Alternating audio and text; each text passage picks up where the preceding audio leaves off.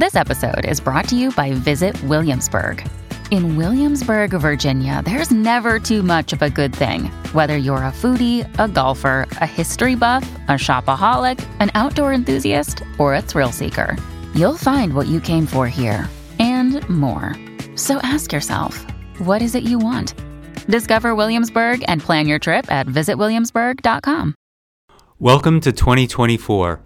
With the 2024 election on the horizon, the wars in Gaza and Ukraine, and numerous other foreign policy and domestic news stories, it's never been more important to stay informed. The DSR network has you covered, with experts across all of these stories, to bring you the analysis and commentary of the stories that matter. Later this month, the DSR network will introduce the TNR Daily, featuring Greg Sargent, formerly of the Washington Post, and a close friend of the show. Don't miss a moment of our coverage. Become a member of the DSR network today.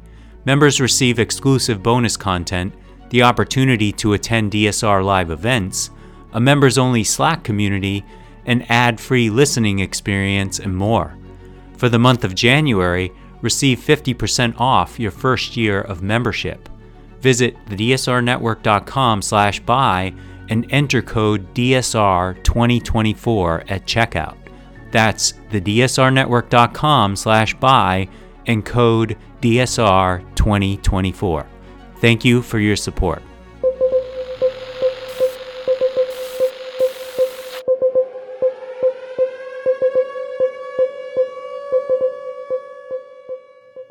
Hello and welcome to today's DSR Daily. I am one of your co-hosts for today, joined as always by Chris Cotnoir. Chris, how are you? Doing well, thank you. Well, it seems like a lot happened over the weekend, to say the least. So, Chris, why don't you start us with our first story? So the killing of 3 U.S. troops and the wounding of dozens more by Iran-backed militants has escalated tensions, putting President Biden under significant political pressure to retaliate directly against Iran. He's been cautious about the move, and this is the first attack since the Israel-Hamas war that U.S. casualties have been suffered in the region. Republicans have been calling for decisive military retaliation against Iran. So, again, this seems like a situation that is escalating quickly, and we'll be keeping an eye on it in the coming days. Riley? So, U.S. and Chinese officials are set to meet in an effort to curb fentanyl production. This was one of the big results of the Xi Jinping and Joe Biden meeting that happened a couple months ago. And it seems like they are about to make some big progress. They're meeting tomorrow. The big thing that I hadn't realized is that fentanyl itself is not being produced and distributed from China. It's what they're called precursor chemicals, which are chemicals that are used to produce fentanyl. So those are still being shipped out. Fentanyl itself was banned in 2019. So this effort is going to focus on curbing those precursor chemical productions and ensuring that those are not able to make their way into the U.S. And when they curbed fentanyl, it was incredibly successful. So there's hope that this will have similar levels of success and severely kind of hamper the ability of fentanyl to be produced and distributed in the U.S., which would be a huge victory for Joe Biden. And it's a great sign of warming relations between China and the U.S. So a good story all around. Chris? If you can believe it, tensions are escalating in Israel as allegations by Israel against a dozen United Nations Relief and Works Agency employees accused them of aiding Hamas in the attacks against Israel, including the assault on October 7th. The accusations were shared with the United States, and it led to the dismissal of several UN employees and prompted 8 countries, including the United States, to suspend aid to the agency amidst the ongoing Israel-Hamas conflict. Yet another development that we'll be keeping an eye on in the coming days. If this is true, it's incredibly disturbing that the UN agency had a role in the Hamas attacks, but I'm sure we'll see more news on this as the week rolls on. Riley. So Niger, Mali, and Burkina Faso have announced that they will be leaving the Economic Community of West African States, or ECOWAS.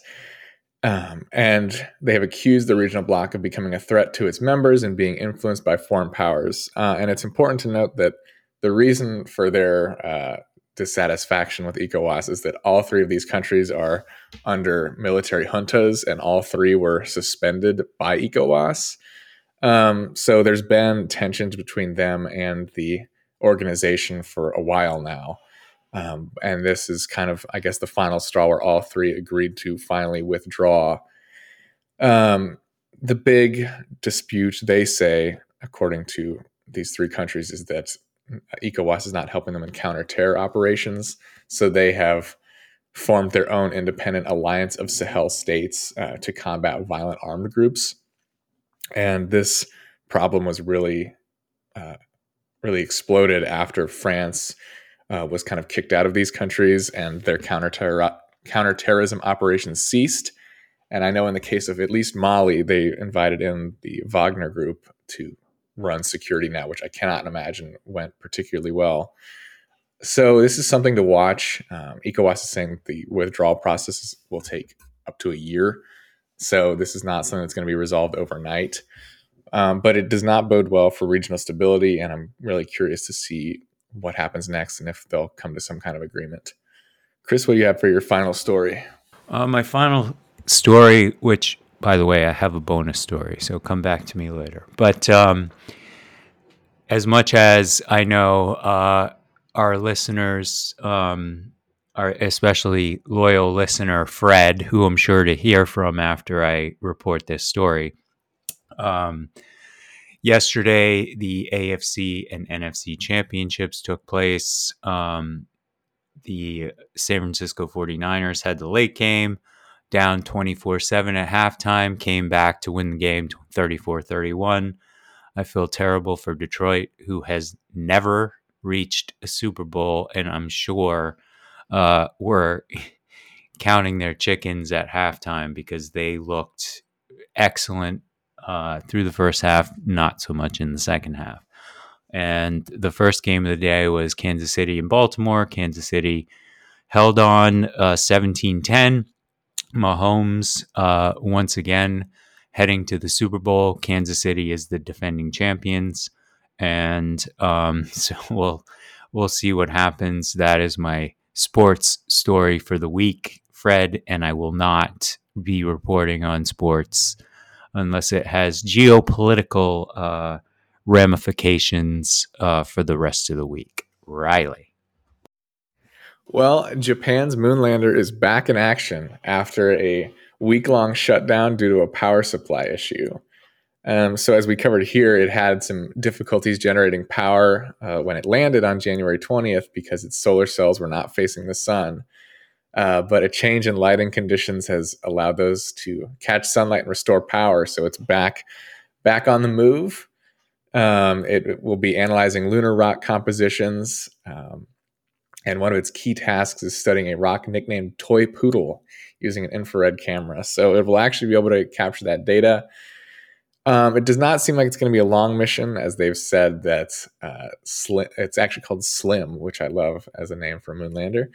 It is not designed to survive a lunar night, which lasts about 14 days. And so we'll see. It's already been a week that it was offline, so it sounds like it might only have about a week left. But good that it's back. Hopefully they'll able to get some good intel, and it bodes well for the future of Japan's lunar missions, if there are any. Chris, what is your bonus story? So on Friday, we had the verdict come down in the Trump E. Jean Carroll civil suit. Obviously, Trump had already been found guilty, and the jury was determining damages. And the expectation, because E. Jean Carroll had initially been asking for $5 million, she resubmitted asking for 10 after Trump spouted his mouth off. the jury awarded E. Jean Carroll $83.3 million, which is an incredible amount of money. And Trump, of course, can afford to pay this. But at the same time, heartened by the jury's verdict, obviously recognizing the significance and the the seriousness of the charges that were against him. I don't know how you felt when you saw that, but that's an astounding amount. Yeah, I mean, like you said, he can probably afford it, but that amount is probably going to hurt, I have to imagine. And I mean, we know that Trump likes to exaggerate his financial situation, so it's hard to say, how much this will hurt. But it's good news, and just another example that he's actually being held to account for his actions, which did not seem possible a couple years ago. So any instance where that happens is good news in my book. So I'm happy to see this result. Well, that is our DSR Daily for today. We will be back for the rest of the week, and we've got a lot of shows planned that I think everyone will be really interested to hear. So tune in every day for those. And until next time, stay safe and stay warm.